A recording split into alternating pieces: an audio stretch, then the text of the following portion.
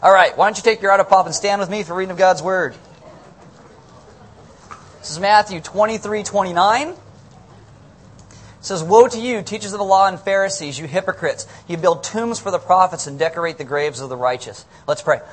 Father, this morning, we as a people in this room want to hear what you have to say to us. God, half the time we don't even know what that is, but you come and you change our hearts and you do things that are amazing. And we ask that you would do something amazing in us this morning, where we would leave this place different than when we came in and closer to you than we ever have been before. Amen. Have a seat. We're doing a series called The Seven Woes. Essentially, the woes are this. The woes are words that Jesus gave to the religious people of the day. And the woes are like, woe to you because your religion has overtaken what Christ is calling you to do in your life. Your religion and the things you do, like you go to church and you take communion, you do these, and those are more important to you than living outside of these walls as God has called us to live. Woe to you. So we do this series of 7 woes. I've done 6. You can get them, and even the ones you missed, free, ourelement.org. Like I said, they are free. You get what you pay for. But on the 7th week, which is next week, Eric Jafruti is going to come and do the 7th woe. I'm really looking forward to that. And since the very first day, every time I hear the word woe, I think Keanu Reeves, right? Whoa, whoa. And so finally, Erica Jafruti captured all this and made a video for us of woes. So it's like a movie. You get your, little popsicle and you...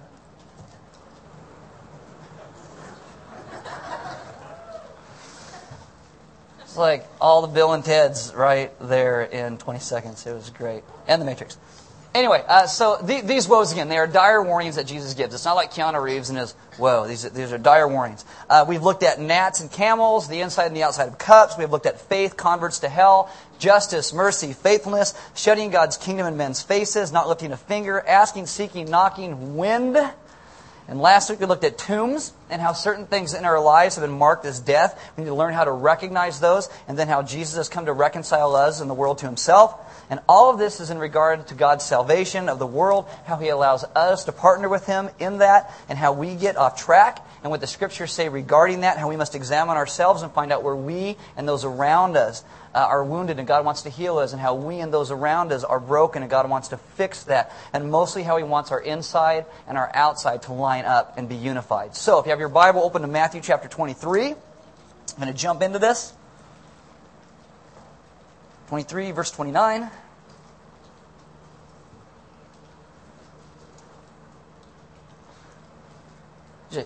No, go ahead. He's like my litmus test. When he's there, we're there. 23:29. "Woe to you, teachers of the law and Pharisees, you hypocrites! You build tombs for the prophets and decorate the graves of the righteous. And you say, if we had lived in the days of our forefathers," that means ancestors, "we would not have taken part with them in shedding the blood of the prophets. So you testify against yourselves that you are the descendants of those who murdered the prophets. Fill up, then, the measure of your sin of your forefathers." Once again, ancestors. Now, in the first pass, you read that and you go, what does Jesus have against putting flowers on graves and decorating those kind of things like that? If you're like me, you're like, what's up with that? Kind of odd things to say. But Jesus always has a point and a purpose to the things that he does. He isn't just mean and saying, woe to you guys, you're totally screwing up, without a purpose. Unlike us, because we like just to be mean to people. In previous weeks, we have talked about teachers of the law and hypocrites and what that looks like. And so today you see this phrase, you build tombs for the prophets and decorate the graves of the righteous. And you say if we had lived in the days of our forefathers, our ancestors again, we would not have taken part with them in shedding the blood of the prophets. So prophets kind of seems like the central idea. So we're going to look at that. Who are the prophets? The prophets are not homeless guys with trucker caps. They are not people who go and live in Florida because God lives there. They're not people on Christian TV. So who are the prophets? You look at what did the ancestors do and how did they respond to the prophets? And what is Jesus accusing the religious people of that day of actually doing? And finally, in 2 hours, we'll look at what it means for us. That's a joke. This is not going to be 2 hours, I promise. If it is, you can shoot me. So turn to the book of Jeremiah. Okay, Old Testament. Jeremiah is an Old Testament prophet. He has a message from God to give to people. And so we're just going to look at that and show you one prophet and kind of what he did and what happened about in his life. So when Jesus says you build tombs for the prophets, what do the prophets do? How do people react? Jeremiah chapter 20. And this is going to be great for all you guys with Bibles because we're just going to stay in Jeremiah for a while. Just kind of flip around in there. So it's all great. It'll be all Jeremiah. I don't see bullfrogs in my Bible. Yeah, tough crowd. All right. Jeremiah chapter 20, verse 9. Jeremiah's got a message to give to people. But if I say, I will not mention him or speak any more in his name, his word is like a fire shut up in my bones. I am weary of holding it in. Indeed, I cannot. So this prophet has some words that God has given him, and he must share these words and speak out what those are because it burns inside of him. Trying to keep this message that God gives him inside would be exhausting. The prophet doesn't understand complacency. A prophet doesn't understand mediocrity. A prophet doesn't understand going through the motion. He doesn't understand people who cannot commit to the life God calls them to. A prophet doesn't get those things. So you got to figure out. He says this. His word is in my heart like a fire shut up in my bones. I mean, this is like I can't do anything else but speak this. So what are these words that the prophet spoke? Turn to Jeremiah chapter 7. The prophets were typically sent to God's people, those who claim, well, in our vernacular, Christians. Okay, at this point it was the Jews, except for one guy. His name was Jonah. You know him because of the whale story. And we're actually going to look at Jonah in 2 weeks. We're going to go through the book of Jonah. But the prophets almost never went to non-believers. They went to the people of God and they said, what are you doing? Straighten up. They went to those who claimed to be the people of God. Jeremiah chapter 7, starting in verse 1. This is the word that came to Jeremiah from the Lord. Stand at the gate of the Lord's house, and there proclaim this message. Hear the word of the Lord, all you people of Judah who come through these gates to worship the Lord. This is what the Lord Almighty, the God of Israel, says. Reform your ways and actions, and I will let you live in this place. Do not trust deceptive words and say, this is the temple of the Lord, the temple of the Lord, the temple of the Lord. So don't trust those who repeat themselves a lot. If you really change your ways and your actions deal with each other justly, so the word of the prophet has something to do with treating each other fairly, with equity. If you do not oppress the alien, the fatherless, or the widow, and do not shed innocent blood in this place, if you do not follow other gods to your own harm, then I will let you live in this place. It's the prophet of God. He comes and he says these words, reform, change. He says, do you think that your temple and your church services give you a pass to not do the right thing? He says, do you think that your songs and rituals are going to allow you to be evil? Do you think it is enough to come and say, this is the temple of the Lord, this is the temple of the Lord, the temple of the Lord, and that somehow gets you off the hook? Do you think it is okay to say, well, I went to church on Sunday, so I can do whatever I want? Do you think that gets you off the hook? The prophet goes to God's people and says, you are not acting like God's people. You've got to reform.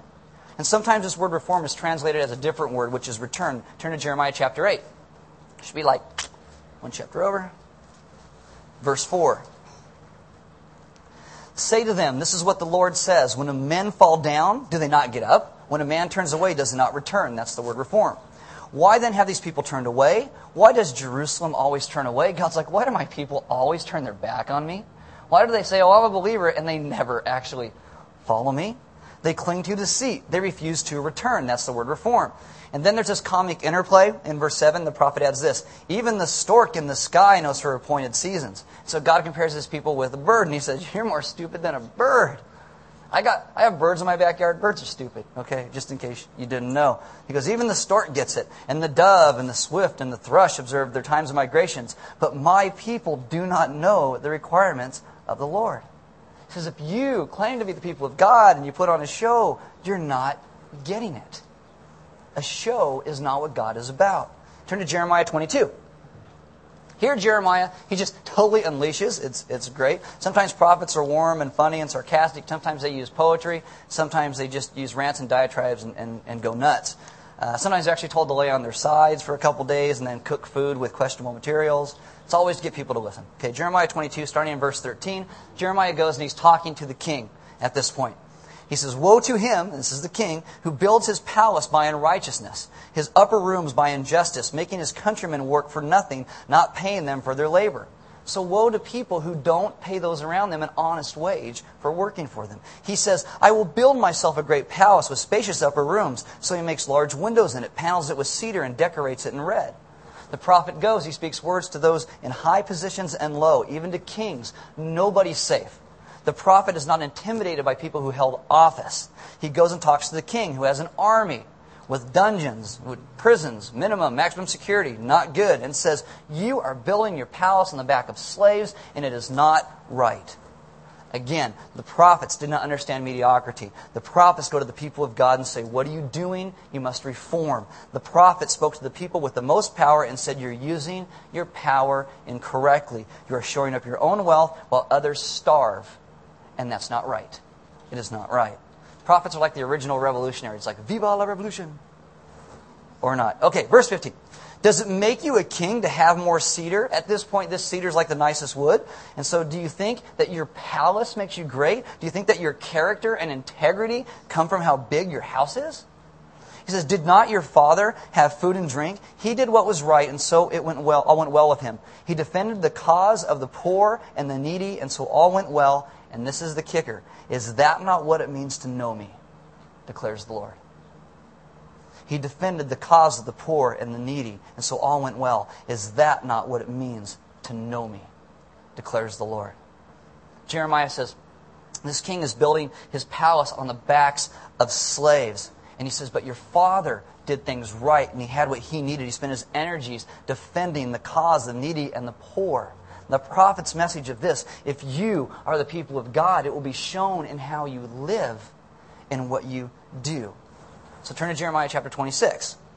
This is, how did the people take the words Jeremiah gave them? You know, the kings at this point had their own religious establishment where the prophets would speak the words that they wanted to hear. I think it's kind of like anybody in political office today, like any president, you know, of the last, I can't tell you how long. I think they have their advisors around them, and they're like, oh, you're the greatest. Oh, don't look at the polls. You know, look at, oh, no, everybody loves you. You're wonderful. And, okay, that's their prophets. Okay. Okay. So here, when you see the word prophets, it's talking about those prophets. Jeremiah 26, verse 10. When the officials of Judah heard about these things Jeremiah was saying, they went up from the royal palace to the house of the Lord and took their places at the entrance of the new gate of the Lord's house. The priests and the prophets said to the officials and all the people, this man should be sentenced to death because he has prophesied against the city. You have heard it with your own ears. So how do the people respond?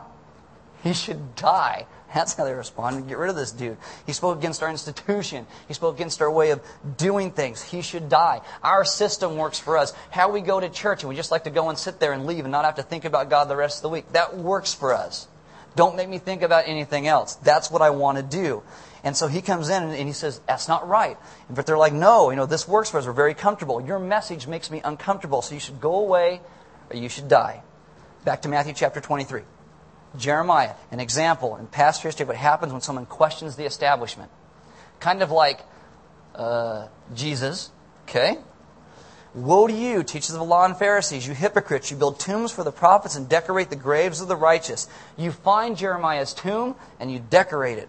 And you say, if we had lived in the days of our forefathers, our ancestors, we would not have taken part with them in shedding the blood of the prophets. We would have never treated him like that. We would have listened. We would have returned. We would have repented. We would have reformed, and we would have been different.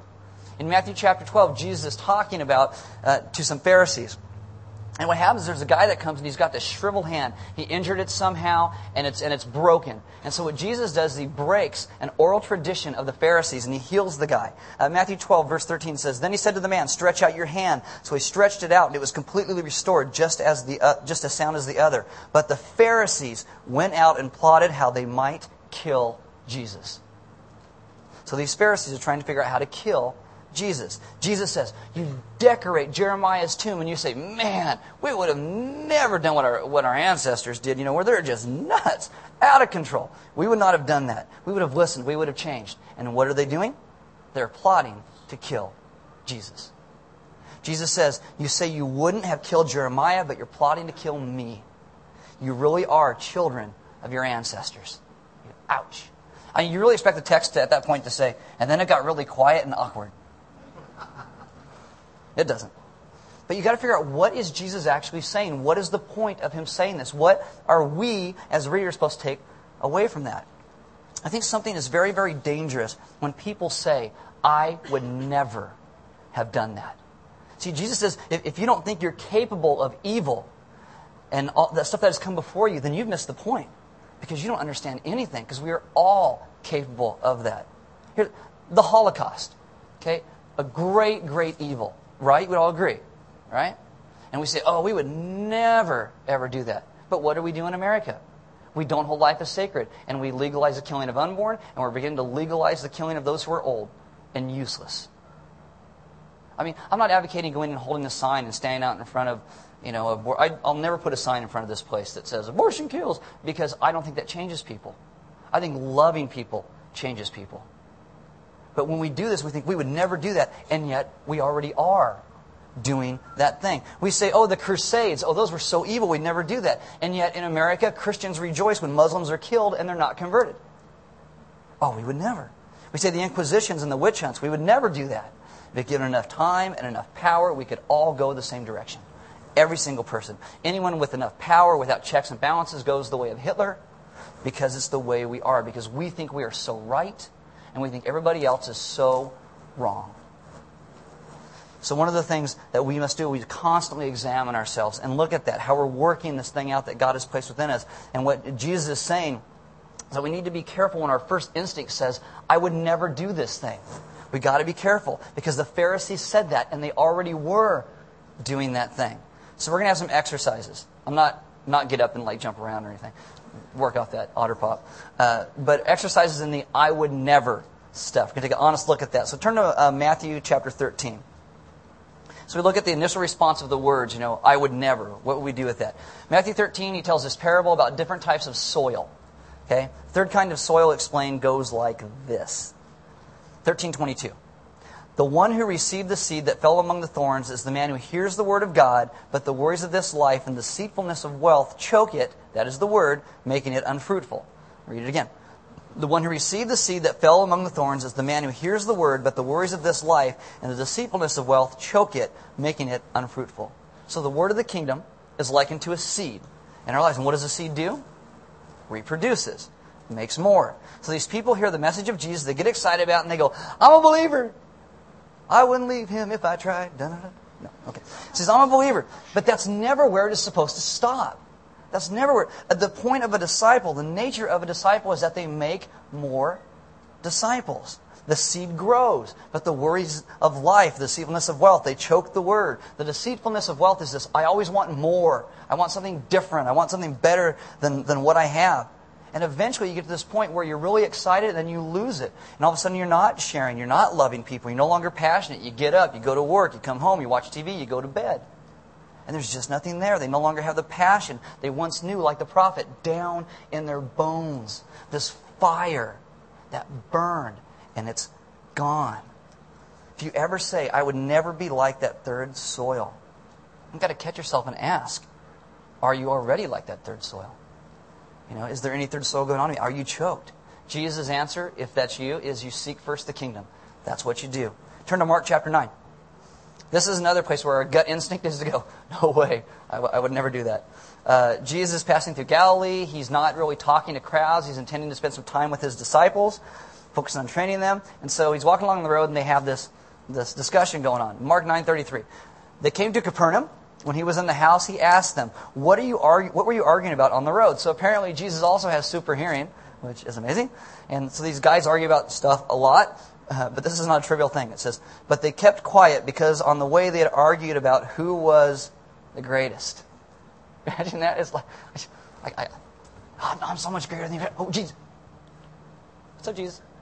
No, dude, I am so much better than you. I mean, can you imagine that?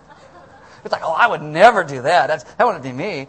It's insane. Jesus constantly said, the last shall be first, the first shall be last. You must be a servant of all. And while they are following the embodiment of divine obedience, they argue over who's the greatest. It's great. And we say, there's no way I would do that, especially around Jesus. But the passage is about ego. It's totally about ego, wanting to be noticed, adored. Look at my accomplishments. Look what I did. When ambitions turn sour and selfish. When we start to argue over, which church is the greatest? Who's got the best preacher? Who's got the best music? I mean, can you imagine Jesus just looking at these people and saying, you totally missed the point. You totally missed the point. You've got to ask, is there any ego in me? Do I struggle just for people to notice me? Is this me? Have you said, I would never do that, and yet we already are. Turn to Luke chapter 10, verse 30. Last week I kind of gave a little overview of the parable of the Good Samaritan. Okay, this is kind of the beginning of that parable. Luke 10, verse 30. In reply, it's like, who is my neighbor? In reply, Jesus said, a man was going down from Jerusalem to Jericho when he fell into the hands of robbers. They stripped him of his clothes, beat him, and went away, leaving him half dead. A priest happened to be going down the same road, and when he saw the man, he passed by on the other side. So too a Levite, when he came to the place and saw him, passed by on the other side. Is there anything in you that says, oh my goodness, those people, I would never pass by. I would never walk by some hurting guy that was just... Anybody? I would never. Don't raise your hands, because then we're going to pick on you. Okay? I would never do that. If there is a need that I saw and I could take care of, I definitely would take care of that need. The road that this guy is on is called the Jerusalem Road. The Jerusalem Road at this point is probably 5 to 6 feet wide. So this guy gets beat up. He's laying on the side of the road, and you're a priest, and you got to go, ooh, sucks to be you, and you just kind of keep going, right? I mean, that's what it would be like. I mean, you literally have to go up and step over the hurting person. And we look at that and we say, oh, I would never. But how many times do we? How many times that we see somebody hurting or see somebody broken and we just step over and keep going because you know what? I don't have a lot of emotional energy right now and I just don't think I can do that. Oh, well, they got a cell phone. They'll be okay. And we just keep going. The mark of humility and awareness that we ask ourselves, is that or could that be me? You don't have to turn here. But in Luke chapter 12, Jesus is speaking to a crowd.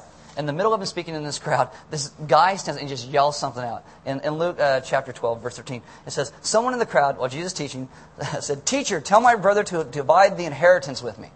So in this society, Jesus is a rabbi, and this is not an issue in the Hebraic legal system that a rabbi would ever deal with. This is totally out of the bounds. This is totally inappropriate, especially in the middle of a crowd. It's like, hey, let's go hear Jesus speak. Yeah, okay, and you're standing there going, Jesus, he's a moron. He's like, oh, I'm glad I went to church. That's great. I totally appreciate that. That's fun. There's a division in this family, a fracture that involves inheritance, possessions, and money. A relationship is fracturing and falling apart because of money and possessions. And we say, oh, I would never let money come in the way of a significant relationship in my life.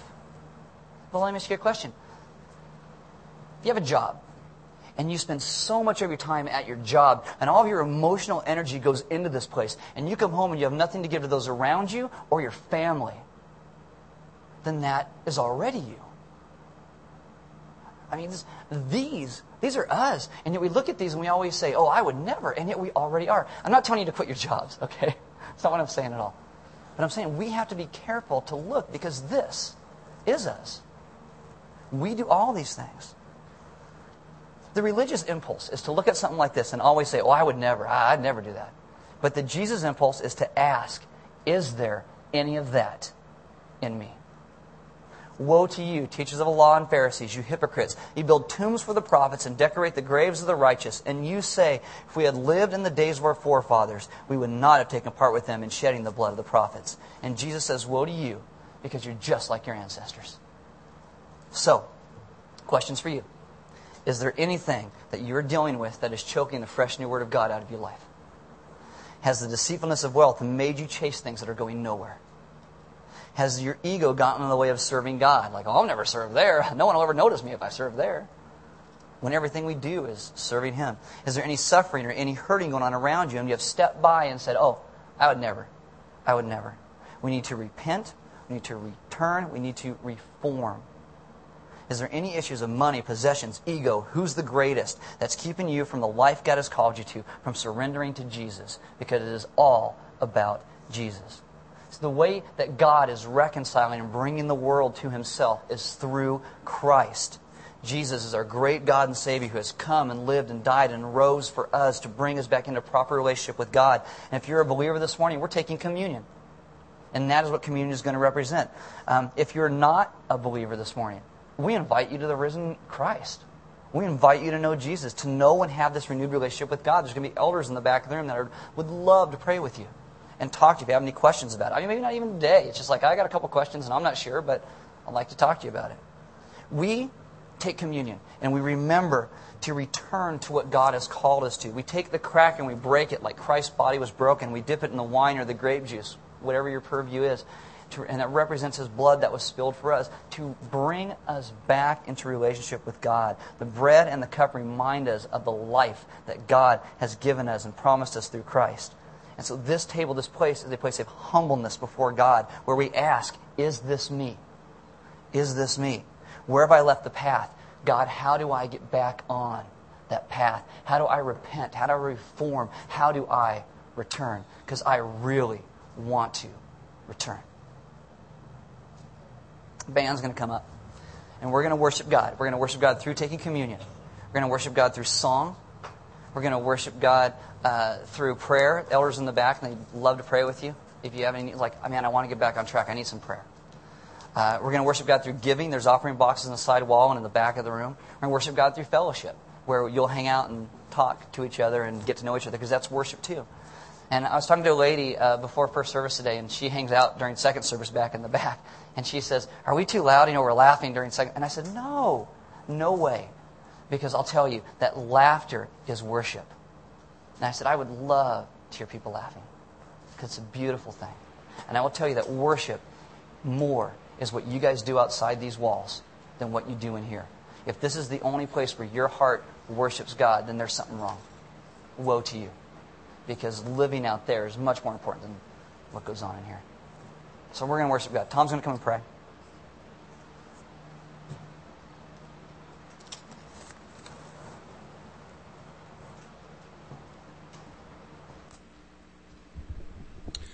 Let's pray.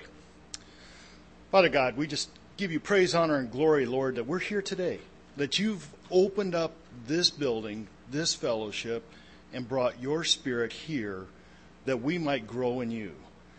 God, as we process the message that you spoke through Aaron to us, Lord, I look at myself and I say, Lord, I pray that you're not looking at me and saying, woe to you, Tom Holmquist, or woe to you, anyone sitting out here today.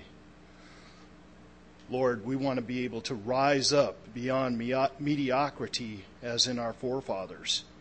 We want to become the fullness that you would have us be, that we can go into our community and touch lives.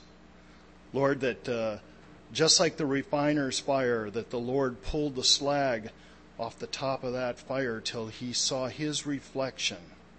That's us, Lord. That's what we want to be. Because till that comes, I'm sure there's woes. Lord, we don't want to be people to say, I would have, I might have, I could have. We want to be the fullest that you would have us be. So, Lord, as we come before you in communion this morning, examine our hearts, identify and reform the pieces that need reforming in our lives, that our lives might be a glorious testament to you. And we pray these things in Jesus' name. Amen.